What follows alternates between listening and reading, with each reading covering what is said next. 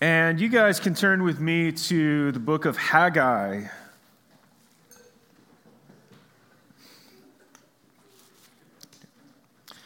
Book of Haggai, we're going to chapter 2 of Haggai today.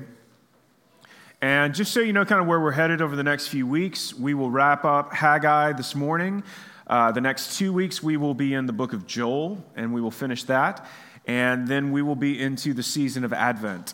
And we will be out of the minor prophets for pretty much the entire month of, all of December, including that last Sunday of November as well. And then we will come back in January and February of next year. We'll finish the minor prophets then, and we'll be into the Gospel of John for the rest of next year. So, Haggai chapter 2 this morning, we're going to read the first few verses of chapter 2. In the 7th month, on the 21st day of the month, the word of the Lord came by the hand of Haggai the prophet. Speak now to Zerubbabel, the son of Shealtiel, governor of Judah, and to Joshua, the son of Jehozadak, the high priest, and to all the remnant of the people, and say, who is left among you who saw this house in its former glory? How do you see it now? Is it not as nothing in your eyes? Yet now be strong, O Zerubbabel, declares the Lord. Be strong, O Joshua, son of Jehozadak, the high priest. Be strong, all you people of the land, declares the Lord. Work, for I am with you, declares the Lord of hosts, according to the covenant that I made with you when you came out of Egypt. My spirit remains in your midst. Fear not. For thus says the Lord of hosts, yet once more in a little while I will shake the heavens and the earth and the sea and the dry land, and I will shake all nations, so that the treasures of all nations shall come in. And I will fill this house with glory, says the Lord of hosts. The silver is mine and the gold is mine, declares the Lord of hosts. The latter glory of this house shall be greater than the former, says the Lord of hosts. And in this place I will give peace, declares the Lord of hosts. And this is the word of the Lord. All right, October 17th, 520 BC, is the day on which the prophet Haggai begins this chapter 2 of this book. And as we said last week, Haggai is notable for the specificity that he gives regarding dates. So this is October 17th, 520 BC, and this date would have been about 1 month into the rebuilding of the temple in Jerusalem. When our text today refers to this house, it's talking about the temple that last week that God called the people to engage in rebuilding, to let go of their comfort, to let go of building permanent, ornate, perhaps even lavish homes for themselves, and begin working to rebuild the temple. And chapter 1 ended with them doing just that, with them being obedient to God. But as we pick up today, the people are discouraged. They're 1 month into rebuilding the temple. They're coming to terms, I think, with the enormity of the task ahead of them. Solomon's temple took 7 years to build, and Solomon had basically drafted like 30,000 workers, like real workers, like real laborers to build his temple.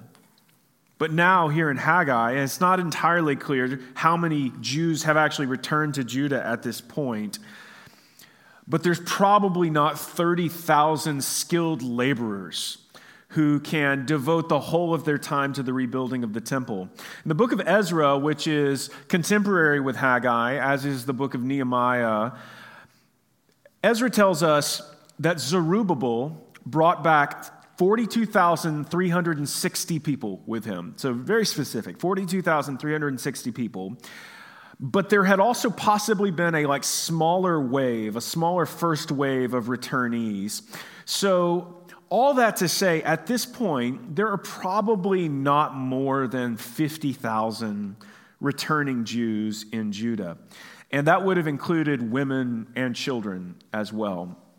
So in order for the temple to be rebuilt, it truly was like an all-hands-on-deck type thing. We need everybody to be engaged in this work. So this date tells us we're about a month into the rebuilding of the temple. This date also tells us that this would have been the second to last day of what is known as the Feast of Tabernacles.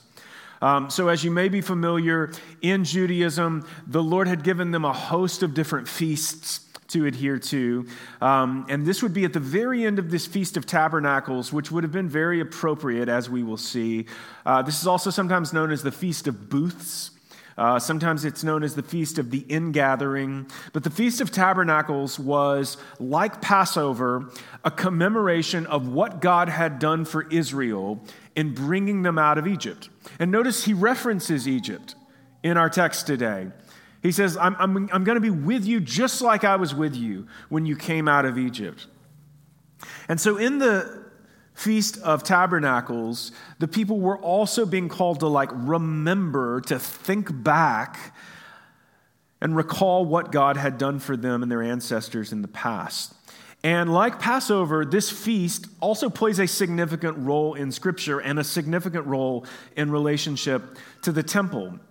So the point of the feast, like I said, was to remind people of what God had done for them in the wilderness. God had cared for them. God had provided for them when they came out of Egypt. They literally lived in booths or tents for over 40 years. But not only that, they had encountered the Lord in a tent in the wilderness. You may remember that tent called the tabernacle was essentially a makeshift temple that they would set up and tear down and pick up and carry with them to the next place. So during the Feast of Tabernacles, which was 8 days long, the people would remember that time by literally constructing tents or booths or tabernacles that they each would live in during the days of the feast. And it's remarkable, when you think about that, when you think about Passover, the way the Lord wants his people to commemorate his faithfulness is not just in this kind of uber spiritual way, but it's also in this very visceral, physical way as well. I literally want you to take a week of the year and live outside in a tent you created so that your mind and your heart is reminded of my faithfulness to your ancestors in the wilderness. I mean, it really is a remarkable thing. And so often when we come to the communion table, we're reminded of the fact that the elements of communion are meant not just to be this ritualistic thing that we take in, but the elements are actually meant to remind us of what God has done for us through Christ. The unleavened bread, the wine, the taste of these things. This is the same thing with Passover. The taste of the food, the experience of the meal, was meant to be this visceral, physical thing that called people's attention, called their minds and hearts back to what God had done in the past. This was also a feast that took place around harvest time. So in some ways, it would have taken place around this time of year that we're in right now. But in Haggai's day, the people were not experiencing a significant harvest, as we saw last week. If you remember chapter 1, the Lord said, you're not seeing great fruitfulness in your work and in your labor. You're not seeing a lot of things come from it because you've devoted yourself to yourself and not to me. You've devoted your hearts and your minds and your time and your money and your efforts and your energy to yourself, rather than primarily asking what my will is, what does God want? As one scholar writes, the observance of a major feast in the midst of temple ruins, together with a lack of crops, at a festival designed to celebrate the harvest, would have especially reminded the people of their desperate plight, of the fact that without God, they have no hope. Without God, and this is the point he was making last week through Haggai, without him, they could not feed themselves. They couldn't care for themselves. And listen, the same thing is true for us. And yet we blow through our days without even thinking about it, without even recognizing the way that God literally keeps us breathing, the way that God has provided for our families, the way that God has brought children into our lives, all of these things that God has done in our lives and in the world around us. So often we can buy into the lie that it all rests on us and that it's all about us, and so it makes it easy for us to justify our self-focus. And yet these people find themselves without great harvest, staring down this pile of rocks that is the temple that God has called them to rebuild, which is going to take years, wondering, how are we going to pay for this? How are we actually going to do this? And it would be an opportunity for great discouragement, as it would have been for us. So this is a discouraging time. This is a tough time for these people, I think. Even only a month or so into rebuilding, it's already clear that this new temple is not going to be what the previous one was. It's going to be a shell of the previous temple. Even though it had been at least 70 years since the Jews were originally exiled and taken away to Babylon, there are people in these returning parties who saw the old temple before it was destroyed by the Babylonians. They saw Solomon's temple, and they had to have been really young. Like, they had to have been maybe 10, 15 tops, but they remember it. And they recognize that this new one that's being constructed is nothing like the old one. And I don't know about you, but I mean, I think things also just kind of seem bigger when you're a kid as well. For the first, 10 years of my life, we lived in one house. And I have all these memories from this house. And I saw recently that it was on the market. And so I just, on Realtor.com, was looking at pictures of this house I grew up in. And everything looked the same, like a lot of my memories of where things were in the house, where, yeah, that was accurate, but it just seemed so small. And yet when I was a kid, it seemed huge, right? Like my bedroom seemed like this huge room, and I'm looking at these pictures going, this doesn't track with my memory of this. And yet, I think for these folks, as they're seeing this temple reconstructed, there's maybe some element of that going on, right? Like time has maybe hyped it up a bit, and yet they're seeing it, and it isn't just an illusion of time. This new temple is literally smaller than the first. And the first was so ornate. If you read back through all of the texts about the original temple and the amount of artistic handiwork that went into it and the intricacy of it, this new one is just nothing like it. So the beginning of chapter 2 here is a word of encouragement. In the midst of their discouragement, it is a word of encouragement to Zerubbabel, who is the heir to the throne of David, and to Joshua, who is the high priest, and to the people, encouraging them to press on despite their disappointment. Look at verse 3. Who is left among you who saw this house in its former glory? How do you see it now? Is it not as nothing in your eyes? Yet now be strong, O Zerubbabel, in spite of the fact that this looks like nothing. Be strong, declares the Lord. Be strong, O Joshua, son of Jehozadak, the high priest. Be strong, all you peoples of the land, declares the Lord. Work. Remember last week we said God's calling people not just to forsake their comfort, but God is literally calling people to manual labor. He's calling them to work. Work, for I am with you, declares the Lord of hosts, according to the covenant that I made with you when you came out of Egypt. Even though you've broken that covenant many times, I'm still keeping it. I'm still here. I'm still with you. My spirit remains in your midst. Fear not. And this could be language straight out of the book of Joshua, right? Hundreds of years earlier, when God was originally bringing this people into this land, into this promised land that he had given them, God told Joshua, way back in the book of Joshua, be strong and courageous, for you shall cause this people to inherit the land that I swore to their fathers to give them. Again, mentioning the covenant.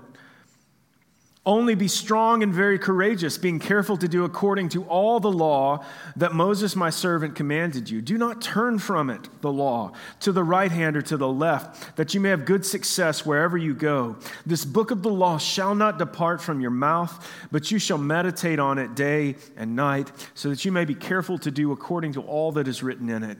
For then you will make your way prosperous, and then you will have good success. Have I not commanded you? Be strong and courageous. Do not be frightened. Do not be dismayed, for the Lord your God is with you wherever you go. So what Haggai is saying could just be like a paragraph that he's ripped out of Joshua. It is so similar. And yet, they are coming back to the land after reaping the fruits of not doing what God had originally commanded through Joshua, which was to not let the word of the Lord depart from their lips, to meditate on it day and night, to literally make his law central in their lives, to have their lives revolve around it. And what we've been looking at over the last few months, most of this year, as we've studied the minor prophets, has been the story of a people who has not done that. They've abandoned the law of God. They've stopped speaking about it. They've stopped meditating on it. They've turned away from lives where it's the center of everything. And so they became frightened and anxious and worried and dismayed with good reason. With good reason. But God is saying the same thing now after another period of like wilderness wandering, which is when Joshua brought the people into the land after that 40 years wandering around in the desert. Now, after 70 years in exile in Babylon, they're coming back, and God says, I have brought you here, and I am with you, and for those reasons alone, you have no business being discouraged, and you have no business being afraid. And you've probably heard this before, but this is one of the most common refrains, particularly in the Old Testament. Do not be afraid, because I'm with you. That there is something about God being with us that should make us go, God is here. He's with us. He's not gone. He's not absent. God is with us. And then the Lord, through Haggai, makes a promise to the people. Verse 6. For thus says the Lord of hosts, yet once more, in a little while, I will shake the heavens and the earth and the sea and the dry land, and I will shake all nations so that the treasures of all nations shall come in, and I will fill this house with glory, says the Lord of hosts. That phrase, Lord of hosts, by the way, is a unique phrase that we don't find throughout the Old Testament. Haggai especially loves it. And it's a way of saying the God above all other gods, like the one true God, the Lord of hosts. Verse 8, the silver is mine and the gold is mine, declares the Lord of hosts. The latter glory, don't miss this part, the latter glory of this house shall be greater than the former, says the Lord of hosts. And in this place I will give peace, declares the Lord of hosts. So this is a significant promise that he makes to the people in the midst of their discouragement, in the midst of calling them to be strong and courageous. He makes this promise to them that the temple that they are constructing, that the glory will be greater than even Solomon's temple. And the question we should be asking is, how in the world is that possible? How in the world is that possible? Undoubtedly, that's the question that these people are asking. He began this whole thing by going, this is a shell of its former self, isn't it? All you folks who saw the original temple, this is nothing like what it was, and yet my promise is its glory will exceed that of even the most glorious temple that this land has ever known. How is that true? How is that true? First, I think there are two ways that's true. Let's get into the first one. First, God promises to shake, is the word that the ESV uses, to shake the nations so that treasure will come in and fill the house with glory. The Hebrew there for shake is the word ra'ash. There's probably like a ra'ash. I can't do it, but ra'ash literally means shake or tremble, or you could use that word to talk about like an earthquake. That's the image that's being used. And in the context here, if another nation is a person, it's almost as if God's saying, I'm going to pick that nation up by its heels and I'm going to shake it upside down until all like the money in its pockets falls out. It's a shakedown, right? I'm gonna shake the nations, and the wealth, the riches of the nations are going to come pouring in. Scholar Richard Taylor says, Haggai envisioned a situation where God would so move among the non-Israelite nations that they would supply the needed revenues for the project of temple building. So in the most literal sense, Haggai's saying, don't worry, guys. I have all the silver. I have all the gold. It's a way of God saying, like, I own the cattle on 1,000 hills, right? All of this is mine. And so I'm going to make a way for you to be able to do this work. I'm going to make it possible for you. And that's exactly what happened. Before long, and this is amazing. Before long, the Persian king Darius, who we read about last week at the beginning of this book, the Persian king Darius, who had allowed the people to return from exile, actually winds up providing the funding so that they can rebuild the temple. And how crazy is that? I mean, this is the ancient world, and this conquering superpower not only allows people who could easily have been their slaves, allows them to return to their own land in droves by the thousands. They not only do that, but they also provide significant financial resources for them to rebuild holy places that the Persians don't even recognize as having any spiritual validity. I mean, God is literally like shaking them and the money's just falling out of their pockets. That's unheard of. So clearly the Lord's at work in this story. So that's one way in which this promise is true, that Haggai, or that God rather, we should say, is making to the people through Haggai. But then secondly, notice in verse 7, the language that God uses. Verse 7, God says that he is going to fill the temple with glory. He's going to fill the temple with glory. And glory is a really interesting word in the Old Testament. It's used in a number of different ways. There are different words that get translated as glory, but the Hebrew word here is the word kabod. K-A-V-O-D, kabod is how it's pronounced, which more literally, like it means wealth, which would make sense in the context of this passage. Like, I'm going to fill the temple with wealth, and literally there is money coming in to build it. But here, kabod is combined with the verb for to fill, which throughout the Old Testament is related to something akin to wealth, but very different from monetary wealth, all the way back to the tabernacle, to the tent in the wilderness that the people carried around. Exodus 40, verses 34 and 35,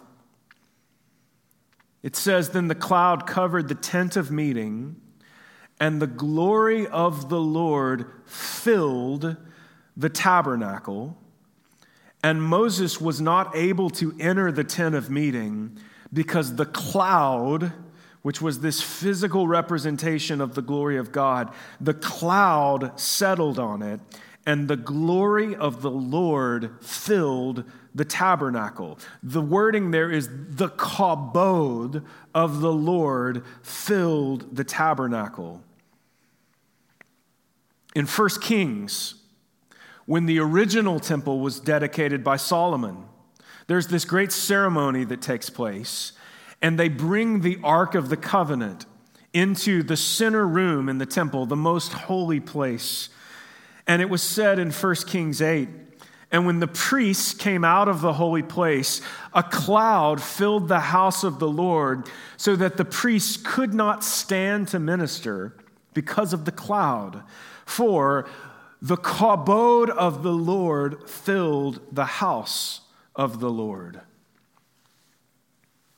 So here in Haggai, the prophet literally says there is a coming kabod that is going to fill the temple and is going to make the latter kabod greater than the former kabod. In a little while, he says, there is coming a time where the glory of the Lord is going to fill this place again, and it's going to be greater than it even was before. And this was the hope of the people of Judah. This was their hope. This is what they wanted. God with us. God present. Not absent, not gone away somewhere, but God here. The prophet Ezekiel prophesied while the people were in exile, and he saw all kinds of visions. In Ezekiel 43, he says, "And then he led me to the gate facing east." This is a vision. He says, "And behold, the glory of the God of Israel was coming from the east. And the sound of his coming was like the sound of many waters, and the earth shone with his glory. And the vision I saw was just like the vision that I had seen when he came to destroy the city, and just like the vision that I had seen by the Chebar Canal. And I fell on my face as the glory of the Lord entered the temple by the gate facing east." Now, this is while the people are in exile, right? So the temple's destroyed. There is no temple right now. "As the glory of the Lord entered the temple by the gate facing east, the Spirit lifted me up and brought me into the inner court, and behold, the glory of the Lord filled the temple. While the man was standing beside me, I heard one speaking to me out of the temple, and he said to me, 'Son of man, this is the place of my throne and the place of the soles of my feet, where I will dwell in the midst of the people of Israel forever, and the house of Israel shall no more defile my holy name, neither they nor their kings by their whoring and by the dead bodies of their kings at their high places.'" He's describing there at the very end the very sins that had led them into exile, right? They've gone, as if you remember in Amos, they've gone whoring after other gods. He used that word over and over and over again. And God is incensed at the violence of Israel as well. So this was what the people longed for, was this kind of vision that Ezekiel has had, that God's presence, God's glory is going to return, and it's going to come back in, and he's going to dwell amongst us yet again, God with us. And so there are two ways that you can look at all of this. One is that all of this is just about a physical place. It's just about this building, this physical temple, a structure. It's about architecture. Or it's about something bigger than just that.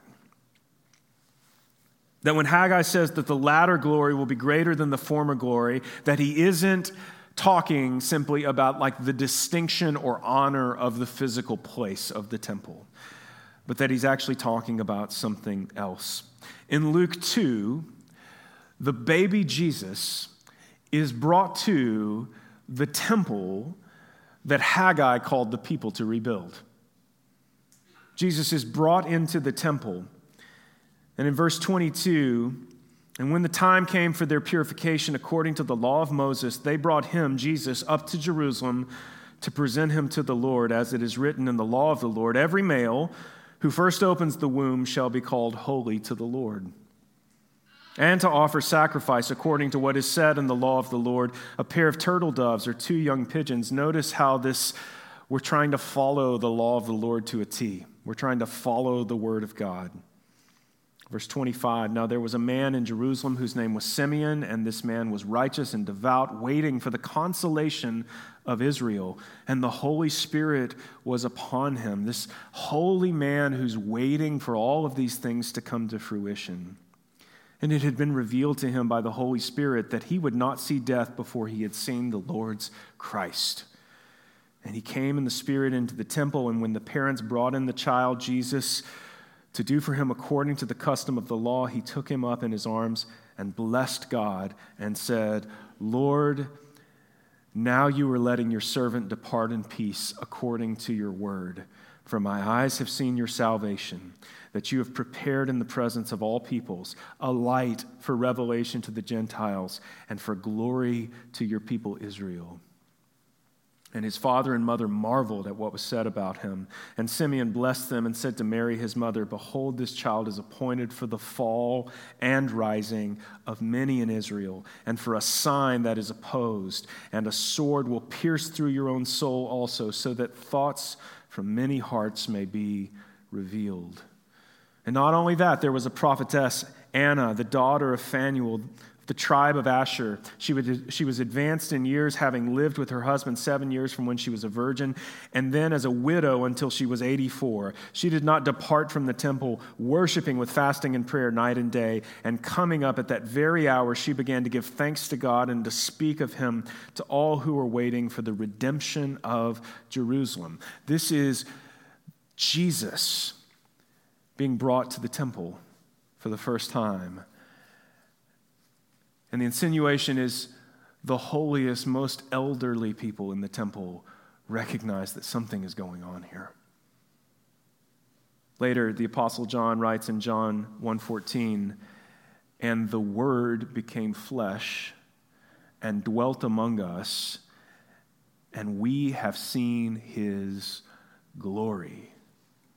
Glory as of the only Son from the Father, full of grace and truth." One chapter later in John 2, he says, "The Passover of the Jews was at hand." Here's this feast.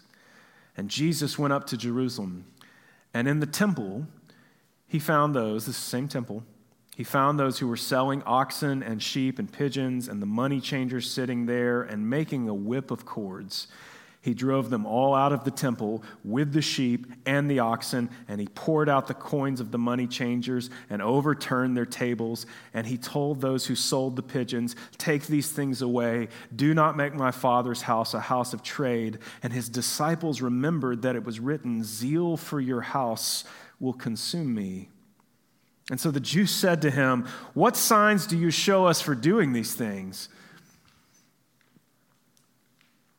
Jesus answered them, 'Destroy this temple, and in 3 days I will raise it up.' And the Jews then said, 'It's taken 46 years to build this temple.'" It's taken a lot longer than that.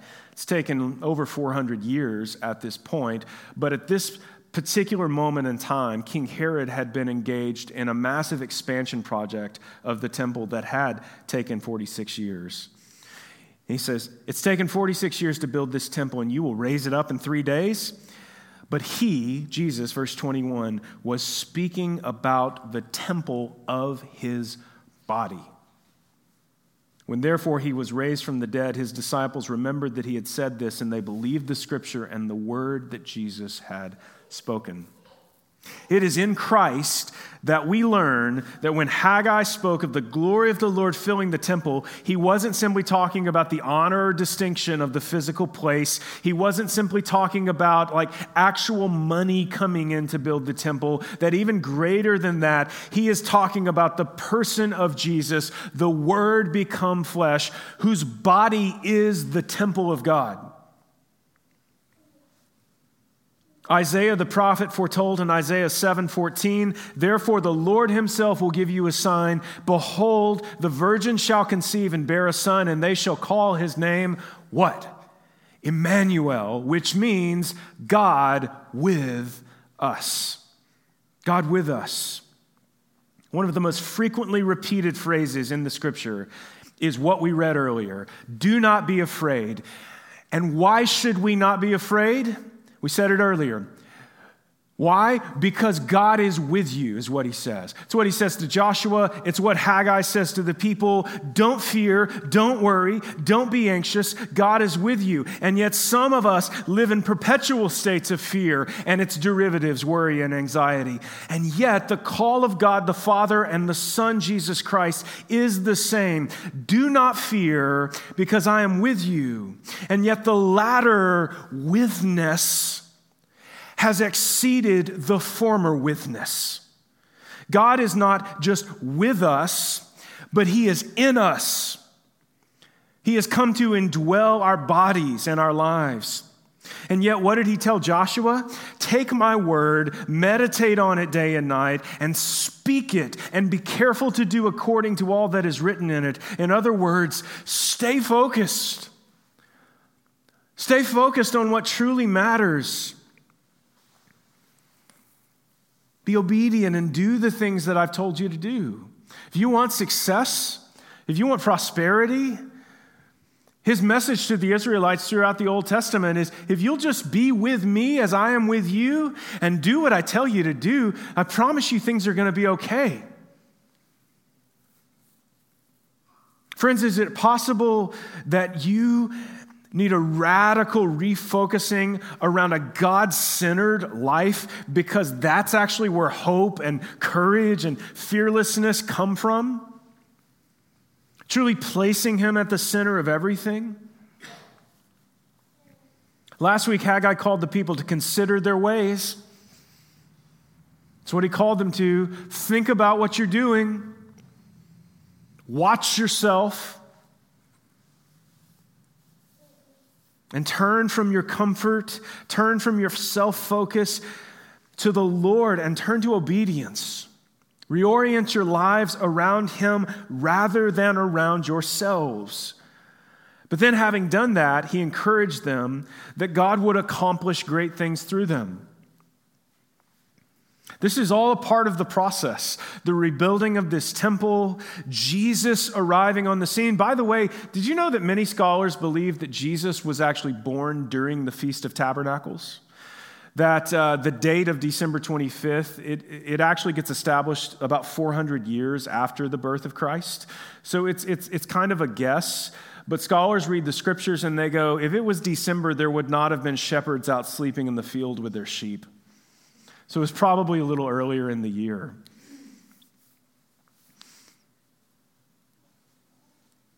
God wanted to accomplish great things through the people of Israel throughout the ages, but here during the time of Haggai, it's especially true. It doesn't mean that you don't have to work. It doesn't mean it's not hard. It doesn't mean that you don't have to forego comfort. It doesn't mean that you don't have to be obedient. It doesn't mean God's going to pick up everything and do everything for you and open every door and pour money out from the sky. But that doesn't mean He's not with you.